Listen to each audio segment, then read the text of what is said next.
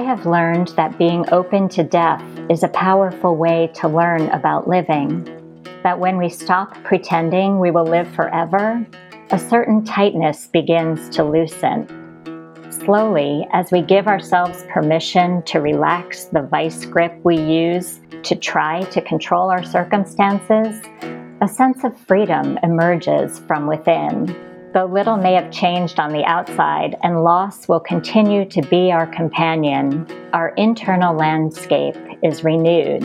Just as we will cherish ourselves more, we will cherish others more as well. Sometimes, as the great masters have taught, we have to die before we die if we want to truly live.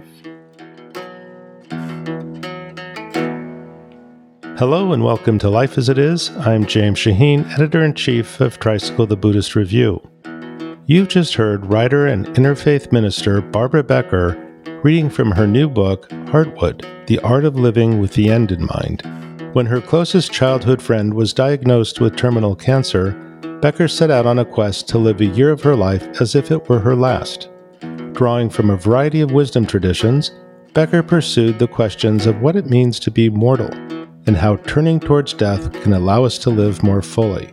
This journey eventually led her to train as a hospice volunteer and interfaith minister, accompanying patients at the bedside and helping families make sense of their loss.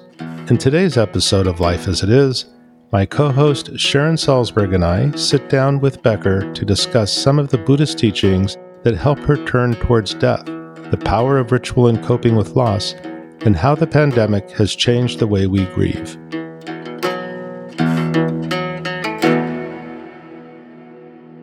Okay, so I'm here with Barbara Becker, a writer and interfaith minister, and my co-host Sharon Salzberg. Hi, Barbara. Hi, Sharon. It's great to be here. Hi there. So, Barbara, we're here today to talk about your new book, Heartwood, The Art of Living with the End in Mind. So first, can you talk about the title? What is Heartwood? So heartwood is a metaphor that I discovered while walking through an old growth forest. Inside the pillar of every tree is the durable, strength-filled part of the tree around which the growth rings grow. But what most people don't know about heartwood is that it's inert. It's dead. It no longer participates in the flow of water and nutrients up and down the tree. And I loved this because it turns out we as people are a lot like the trees and a lot like heartwood. The people who we have loved and lost form the core, the essence of who we are, and our growth grows around that memory.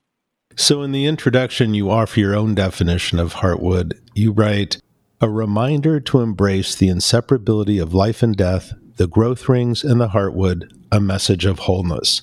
Can you say something about this message of wholeness and inseparability? I think in our culture, we view death as an ending, as we will never see this person again. And that is physically quite true. But there is a sense of wholeness that develops when we begin to take in those lessons of mortality and we wrap them into our lives and we use it to expand our own growth rings and to just grow into the most fulfilling lives that we can possibly live. So this book emerged out of a year-long experiment where you decided to live a year as if it were your last. Do you want to say something about the lessons you learned from that experiment and what that experiment was like? Sure. When my earliest childhood friend, whose name was Marissa, when she turned 30, she was diagnosed with breast cancer. It was stage 4, and she knew she didn't have a lot of time to live.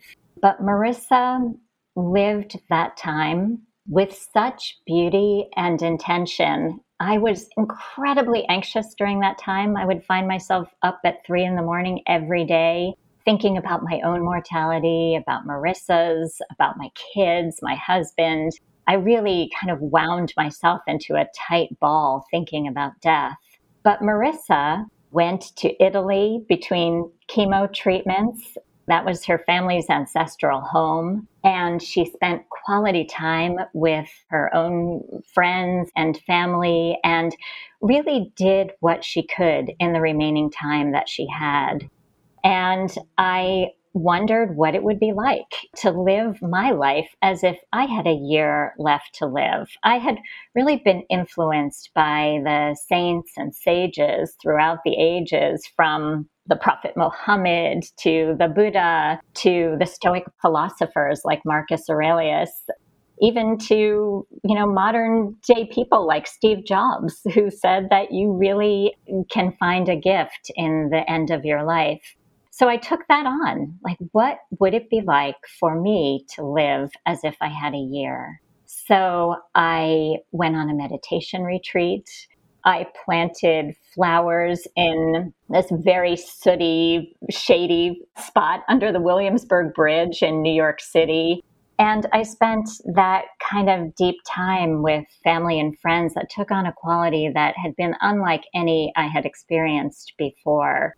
And while it is hard to maintain that 365-day attitude when the time period is over, I do feel that it gave me a new lease on life. That reminds me, a friend of mine who was a childhood friend, just as Marissa was to you, died in 2019, and he likewise had a bucket list. And we went to Italy together, we went upstate together, we went to lots of different places together. And I remember kind of committing to continuing to live in that way, but it fades. It does fade, which is why some of the Buddhist practices I find are quite helpful in terms of taking them on in a more daily way. I recently studied the Satipatthana Sutra with Bhikkhu Analayo, and we did the contemplations on death, and we worked our way through body sensations until we realized that at the core of our being, much like the heartwood of a tree, is our skeleton. And to be aware of your skeleton is a subtle but important practice. Sharon? You write that you grew up in a home that was frequented by a ghost. And as soon as I saw that, I thought, oh, I did too, and in many ways you were surrounded by death as a child. And I know that, like, my mother died when I was 9. I went to live with my father's parents, and they were Eastern European immigrants with their own cultural influences. And they decided the kindest thing to do for me was just not to mention my mother again, And so I had tremendous conditioning about death. And I'm curious what you would say about how your own upbringing influenced how you related to death. I think my earliest upbringing was fundamental in terms of how I think about mortality. When I was just in 3rd grade, I was snooping around in my father's belongings while he was out for the day and my mom was out. And I discovered his wallet, and inside was a photograph of my mom. And behind it, I could see the frayed edges of another photograph, which I kind of plucked out. And there was a picture of a woman I had never seen before. I had no idea who she was. And just as I stood there, kind of with my mouth open, my mom re-entered the house and caught me in the act. And I kind of demanded in my young way, like, who is this? She revealed that my father had been married before he married her, and that his first wife had died tragically in a boating accident shortly after their honeymoon. And she was pregnant at the time. Her name was Maureen, and my parents revealed more and more of the story about her in sort of age-appropriate tidbits. Like when I expressed curiosity, they would give me a little bit more information. But Maureen really did have a presence in our home. I never stopped snooping, as it turns out, and I discovered that she and my dad had written this beautiful treasure trove of love letters, and my father kept those, and I, of course, read all of them when they were not home. I really just understood that this woman who had died had never fully left. In a sense, Maureen was our family's earliest heartwood. Do you think it's informed the way you speak to your own children about death and actually about loss of any kind? It does. In the course of writing Heartwood, both of my parents became ill. My dad had Alzheimer's disease, and he had been a neurosurgeon in his life. And it was really hard to watch a man whose practice was the brain have his own brain unravel before us. And my kids had a lot of questions about that. And we had a lot of anticipatory grief, knowing that at some point we would lose him just as we were losing him slowly. So we talked about that a lot. We talked about our feelings about my father and the sadness that we felt and also how he might be feeling. And when it came time for my mother to die, she died just a few months after my father. We gave our sons the option of coming and being at her bedside. And they came right away, but as soon as they saw her failing body, they kind of ran out of the room. And my husband and I went to be with them and to tell them that they could take their time. They could stay in another place or they could come back into the space with us. But I think it's a moment by moment decision how to talk about and be present with death with young people. There are really so many kinds of loss, as you write about, including those that are often much less openly discussed, like loss of a pregnancy and miscarriage. So I'm wondering about your experience of speaking and writing so openly about your own miscarriages. So I had 2 miscarriages, one between each of my children. And when I had these miscarriages, we just did not talk about miscarriage in this society. I mean, this was about 20 years ago. It wasn't all over social media. I mean, there really wasn't social media. We were completely silent about this kind of loss. So much so that I hadn't known that my own mother had lost a pregnancy very late in the process. And as time went on, I found out that that was the story of both of my grandmothers as well. And the story of my great-grandmother who died in childbirth with a child after my grandmother. So this long chain of interconnected loss, I was completely cut off from because we do isolate ourselves in silence. October 15th is the National Day of Pregnancy and Infant Loss. And I decided to put it up on Facebook years later. I decided to name the daughters that I had lost, Arden and Adele. And I was surprised because in the comments, so many of my friends, men and women, wrote the names of their own losses. And I think we all needed that space to finally say what had happened. There's such community in loss, and it comes sometimes as a great relief to just know that what we experienced is a common occurrence and that we're not alone. So after your first miscarriage, you signed up for a meditation retreat. And I'm curious about the nature of that retreat and how it might have changed your relationship to loss. Yes. So I was at the Insight Meditation Society. Yay! Right next door. Right next door to you, Sharon. And I was aware of the mindfulness movement sort of writ large, but I wasn't deeply aware of Buddhism at that point in my life. And I would say that retreat was a game changer. I mean, I had the sense that I really needed to walk towards the loss I had experienced and the hardship rather than run away from it. And I couldn't think of a better way to do it than to go on a meditation retreat.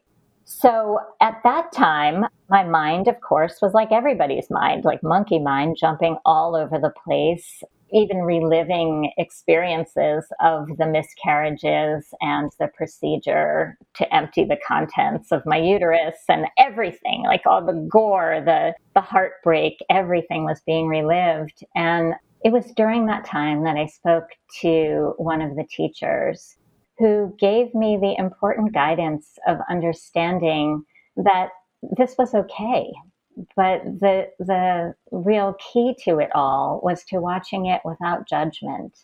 And it was the very first time that I had that space of compassion towards myself.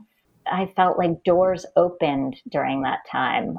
I sometimes think that it's the hardships of our life that bring us closer to the big understandings. And it has now been 25 years that I've been practicing. And I really give thanks to Arden and Adele, the children I never had, for bringing me to the Dharma.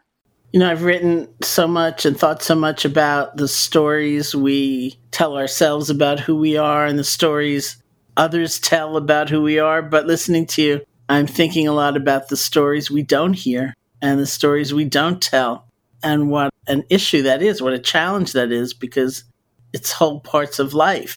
And I think the consequence is that we do feel very alone. I think that's absolutely right. During COVID, as an interfaith minister, I performed some ceremonies at Hart Island, which is the Potter's Field of New York City. There were burials happening there every day for people whose bodies would be unclaimed. And talk about people whose stories are not told. Often these individuals had family members overseas, or there was no way to even know their names. So I think this is where ritual comes in, and the importance of holding space for people whose lives we might not know that much about. It is important to commemorate them all. You mentioned, or Sharon mentioned, stories that aren't told. And one of our writers, Mindy Newman, wrote about miscarriage and the fact that it wasn't talked about, and that often women sat with it alone and had nowhere to take it or talk about it. And when we published that, the response was immediate. So many people, so many women wrote, and men, about the loss that they felt, and they didn't feel there was really a proper place to discuss it. Many people were dismissive. Oh, that's nothing. Some of them would even hear, which was very hurtful to them. But you also turned to a Japanese ritual. Do you want to talk about that? So there is a practice in Japan where I had lived for a while after college called Mizuko Kuyo, which is a ceremony honoring the water children. The idea is that we are very much of the water, from conception to bathing in the womb waters, to being a very flexible little baby. And then over time, we solidify and become hardened adults. So in Japan, there are often ceremonies using the Bodhisattva Jiso, which is a being who has decided to come back to life for the benefit of lost children and travelers, and to guide them into the next realm. So you will go to temples and you'll see all of these little Jiso statues where women have brought the image to the temple, even dressed them up in little outfits and treats. And they symbolize their losses, whether that's from abortion or miscarriage, stillbirth, or a young child. At the New York Zen Center for Contemplative Care one year, we did a Mizuko Kuyo ritual by folding origami cranes in honor of all of our losses. And it was such a moving experience. There were Jiso in the room, and there were also these cranes that we individually folded. I went with my husband, Dave, and we each folded one for each of our children. And the act of slowly creasing and uncreasing this little piece of paper brought focus and attention to the loss we had experienced years before. There was a lot of silence and a lot of tears in the room that day. And even to this day, those little paper cranes are strung up on strings and hang across the entrance to the zendo. And it's another reminder of how the dead are truly still a part of our life. You talk a lot about ritual. I mean, this is one of them. You write about ceremonies of bearing witness, memorials, there are monuments. There are spaces themselves that can hold grief. So could you speak a little bit to the power more generally that ritual provides in coping with loss? I think The primary benefit of ritual is that it slows us down in a world that is moving at warp speed. It invites us to be quiet and to be still. I've had the privilege of participating in rituals in many different cultures. One that I wrote about a bit in the book is a ritual I participated in with Lakota elders at the cemetery for the Wounded Knee Massacre. Every year, elders come together to commemorate the losses of elders who were killed by U.S. cavalry. This happened well over 100 years ago, but what they are doing is they are calling forth these names and honoring the people who are really at the heart of their tradition. So, interestingly enough, I learned that there was a massacre site near the place I live on the Lower East Side of Manhattan. It was a place where an indigenous encampment was happening, and the Dutch officers during that time came and slaughtered men, women, and children. And this was never commemorated before. So taking an example from Wounded Knee, I took a Muskogee elder who lives on the Lower East Side over to the massacre site with me, and he guided me and a couple of other people in laying down tobacco and honoring the people who had been killed. I think that these things are important. It teaches us that we are connected through time and place. That elder tells me that when he goes out and looks at the stars at night, he sees them as the campfires of the ancestors. To be that connected to a sense of history and deep time sort of changes us on an elemental basis. You know, one of the reasons this podcast came about at all, or actually the primary driver, was Sharon's question, how are people getting through the pandemic? Not famous or well-known people, but just people. And one of the things that we talked about early on was, how are people coping with not being able to gather when they lose a loved one? They've found ways, but how do you see the pandemic changing the way we grieve collectively in the wake of loss? There's so much loss with this pandemic that is both the loss of human life and the loss of homes for many people, of jobs, the loss of unemployment, the loss of my son's high school graduation and prom. There's so many ways that we need to grieve as a society, and we're still not done. My dear Aunt Beverly, who I wrote about in the book, died of COVID during the pandemic. And my final goodbye to her was on the telephone. And I could hear her raspy breath. And my brother and I sort of guided her in sort of a gentleness and an ease. And taking the idea of the ancestors, we reminded her of my parents, who she loved dearly, and how they were somehow in essence around her as she died, so she didn't feel so alone. But I have to say that Lincoln Center did an incredible memorial service with Wynton Marsalis to honor people who had died. He did a traditional New Orleans style funeral dirge, which is just a very upbeat jazz composition. And across the screen were names of people who had died, hundreds every week. And I think that music and the arts have played an important part in being able to commemorate, even when we're not able to gather face to face. I think small rituals that individual families have done, sitting around the fire pit out back, telling stories of loved ones. I think it's important to pause. We're so eager to get over this and to jump into the next phase. But slowing down a bit and finding the ways that speak to us is critical. Let's take a quick break and we'll be right back.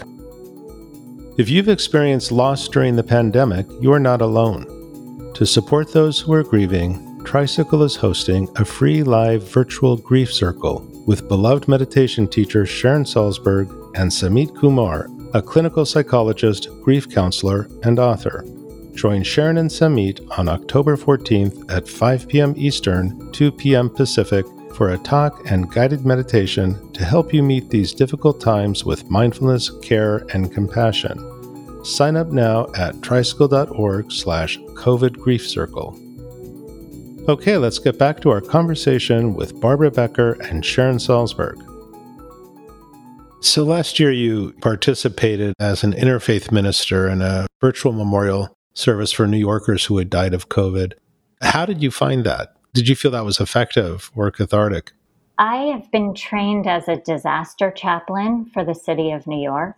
And as part of that, I've been asked to participate in some memorial services. They're interfaith services because we are there to represent all of the many, many traditions of a very diverse city.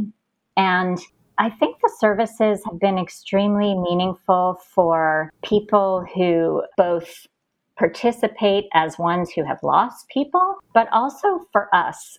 There's a very high rate of depression among chaplains and ministers and rabbis and leaders of many traditions because they are dealing with so much loss, and they often don't have a forum in which to talk about it. In some ways, I feel like some of that benefit has transferred right to the people who are leading services so that they can turn around and offer comfort to their congregations. One minister I know lost 44 congregants to COVID. He serves an underserved community, was very vulnerable to the virus. And wow, I mean, imagine that, to be the person that everyone is looking towards in a community with so much loss. So Sharon, have you been asked to participate in virtual memorials at all? I have participated in virtual memorials. I mean, that's sort of the nature of our time, isn't it? And weddings also, but definitely memorials. And I was really struck when you said we have to grieve. My own sense and acquaintance with how difficult that can be for us because of all kinds of conditioning. And I remembered a time when somebody that I knew sort of more or less distantly got ill and ultimately died, and people around them started behaving very badly. They kind of turned on one another, and it was not a good scene. And I was talking to a friend, sort of puzzled, like, what's that about, And she said, don't you understand? Everybody's grieving, and we don't know how to grieve. And I think that is such a loss for us as people.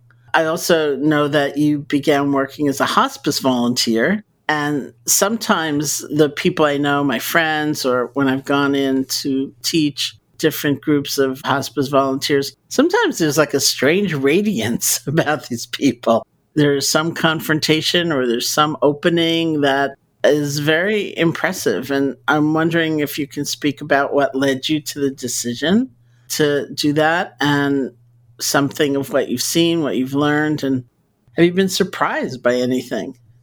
So in this form of going towards death rather than away from it, I decided to become trained in how to be with the dying.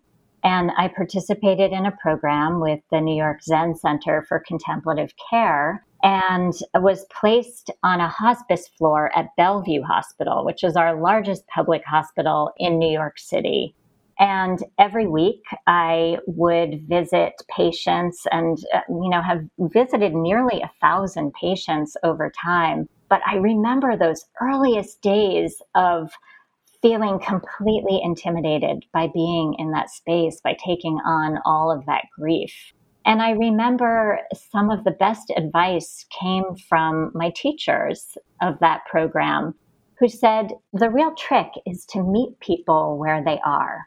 You might think you go in there with all of these ideas, existential thoughts that, and the dying person will really want to engage in them with you. But they might really just want to watch Jeopardy. And if that's what they're doing, just pull up a chair and watch Jeopardy with them.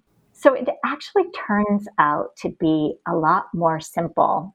When we get our thoughts all tangled up in how to do this right, we're sort of missing the point, which is to just be thoroughly present and truly to meet people where they are at that moment. And that might look, as you said, really messy, full of doubt and fury. I once encountered a hospice patient who was just so angry. he actually demanded that I leave the room. And it's sort of a rite of passage that hospice volunteers and chaplains and social workers talk about all the time, where we are the ones on the totem pole. Like, nobody's going to tell the doctor to leave the room, but they absolutely will say that to a hospice volunteer or somebody they think is lower on the totem pole. And to not take that personally, to really begin to understand what it's like to lose control, what it's like to be at the end of your life. And do you think that work has changed how you approach your day-to-day life? It has.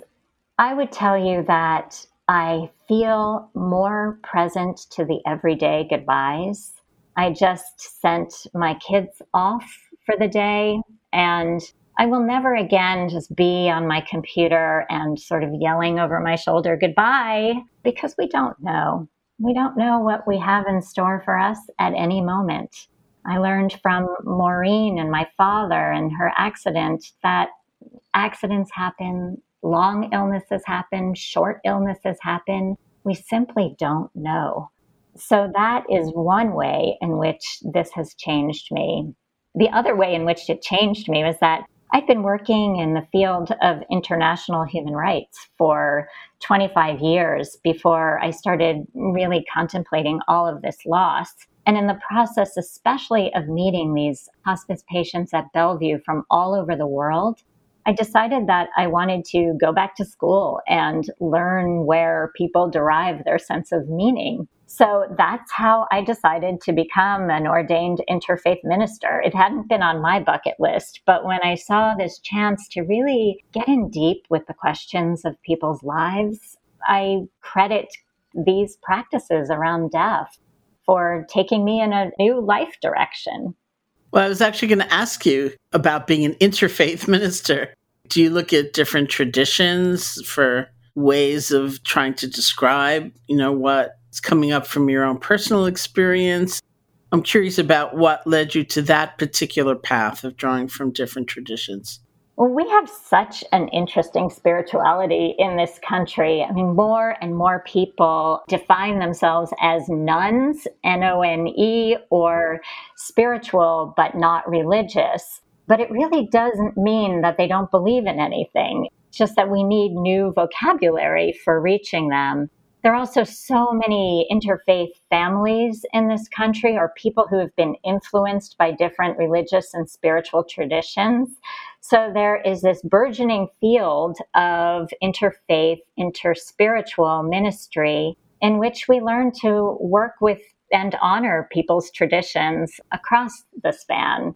We come to it in different ways. I have an interfaith family. My husband is Jewish. Both of my sons have been bar mitzvahed. I grew up in a Christian home with a lot of influence of Quakerism in my education. So that's a practice with a strong meditative core of like seeing the inner light in everyone. And Buddhism has been such a strong foundational part of my experience. So in learning about all of these different traditions, have gleaned some ideas and practices that can be useful sometimes to people, hopefully, in their dying process from widely disparate traditions. I'd like to get back to the book for a moment. Of course, it's about end of life care, and our approach to the end of life and appreciating our lives more with death in mind. It was so much so that when there's a sea turtle, I think, that sea turtle's going to die. But there's also a lot of joy in the book, too. And you quote Virginia Woolf's diary. You write, "I meant to write about death, only life kept breaking in as usual." So what are some of the ways that life kept breaking in? An interesting thing has happened to me right as I was releasing this book, Heartwood, which is that I was diagnosed with breast cancer myself.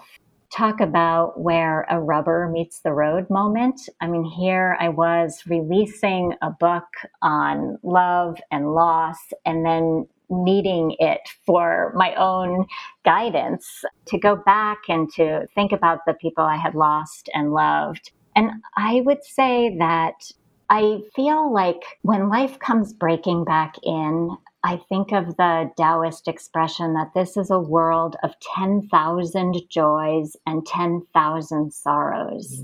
So it's never purely about the raw happiness that we so desire in our culture. And neither is it about the death and the loss and the mortality questions that can really consume us. But being able to sway between both of them, there is a space of joy, of ease, of comfort. And to me, that's the heart of all of this. Yeah, that reminds me of the radiance that Sharon mentioned earlier. I also wonder whether writing this book has been a form of grieving or a ritual in itself. That is a great question. Early on in the writing process, I decided that this wasn't just going to be a straight out writing project, sort of forcing myself to put my fingers on the keyboard and sweat it out every day. But believing in ritual as much as I do, how could I turn writing into a ritual in and of itself?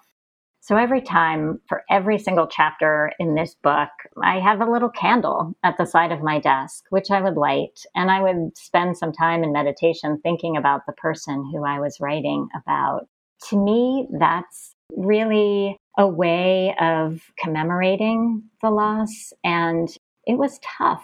Writing in community with a sangha of other writers who are on a journey together is another way to go through the type of writing that gets right to your soul. We really shouldn't do these things alone.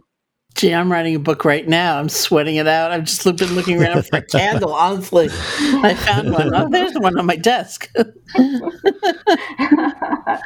My editor laughed at me because my acknowledgments for the book are almost as long as any of the chapters. And I do believe that the people we write with and are grateful for also during the process is helpful. So funny. I don't even know how to candle. Look at that. How great. So you were diagnosed just as Heartwood was being released. Is that right? That's right. I was actually having a second surgery the day the book came out. So I am completely oblivious to what happened on the launch day of the book because I was under anesthesia. And how are you doing now? So I was quite lucky that this cancer was discovered early, and I have been through a month of radiation, which just ended, daily radiation, and I am now beginning a hormone therapy for the next 5 years to keep this at bay. And one of the best pieces of advice I got for all of the catastrophizing that I was doing at the beginning of my diagnosis came from a friend who has multiple sclerosis. And, I was telling him about all the what ifs and I won't be able to do this. And he said, it sure sounds like you're writing chapter 21 of your life when you're only on chapter 4. And it really had the power of bringing me back to chapter 4, to where I am right now. It's like that principle of shooting the second arrow, which we talk about in Buddhism. Now, the first arrow are the arrows that get us in life, the illnesses, the losses, the things that happen that we have no control over. But the second arrow is the space where we do have control. Can we cut those stories to the core and really live in the more present moment? In a blog post, you wrote that you're now reading the book you wrote. You wrote this book to help others, and you're reading it to help yourself, which reminded me of my first book was Loving Kindness, about that practice. And sometime afterwards, I was having a conversation with a friend on the phone, and the conversation turned toward kind of unwholesome speculation about somebody else or some kind of gossipy thing. And I said, I don't feel really good about the tone that this conversation has taken, and maybe we can just take a step back and not get involved in that. And there was this silence, and then this woman said in this kind of accusing voice, "Have you been reading your book?" So that's what I thought of when I thought of that.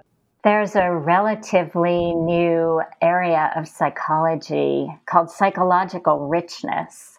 it's a little bit in opposition to the idea of seeking pure happiness, in that it's about living with all of it, the parts that bring us joy, but also the parts that are really intensely difficult. But it's in that space where we find depth and fullness. And I'm really beginning to test that out as a place to live into myself.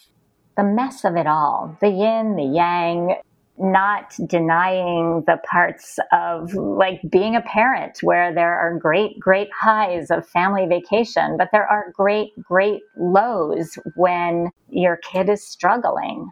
Can we learn to take it all in? It's almost a paradigm shift in our culture to think like that.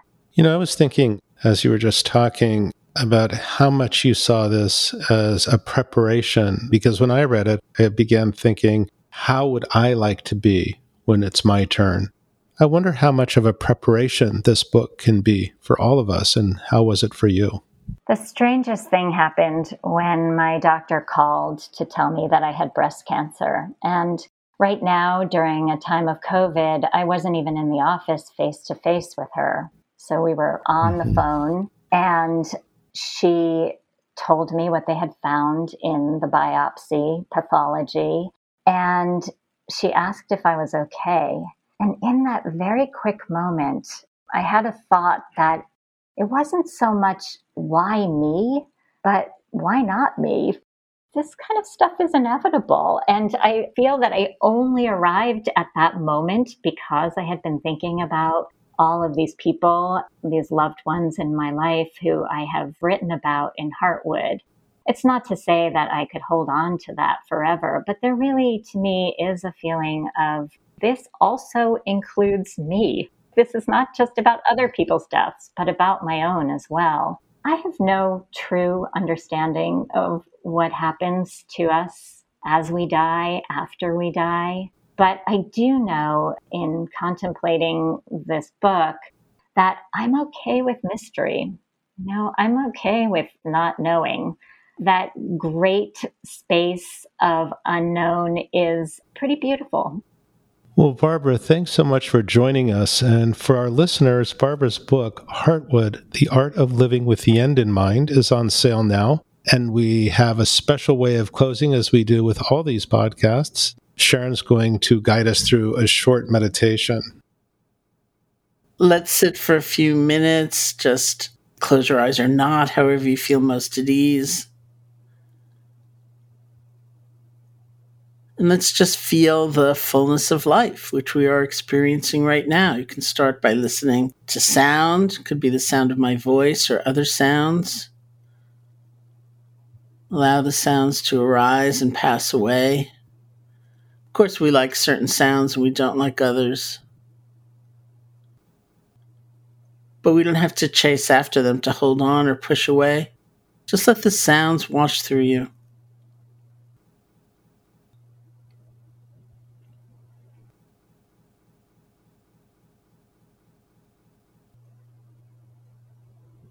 And bring your attention to the feeling of your body sitting.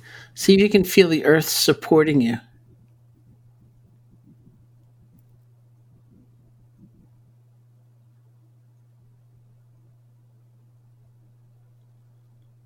And feel space touching you. Usually we think about touching space. We think about picking up a finger and poking it in the air.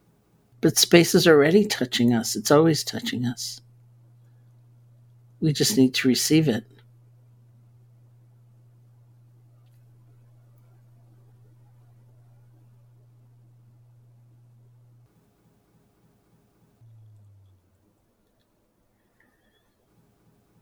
Bring your attention to your hands. And as you move from the more conceptual level, like fingers, to the world of direct sensation, you're picking up the immediacy of constant change.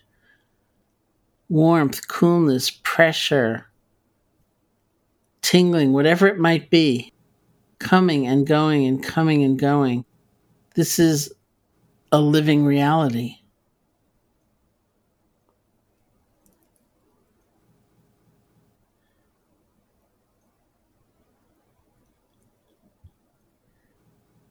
And bring your attention to the feeling of your breath, wherever you feel it most strongly. The nostrils, chest, or the abdomen. Here is life. One breath.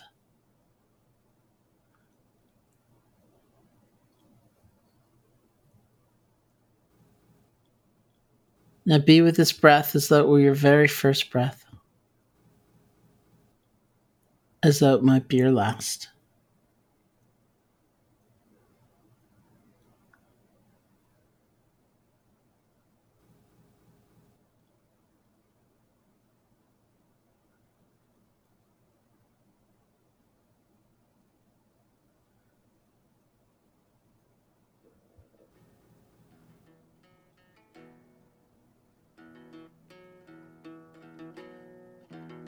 Thank you.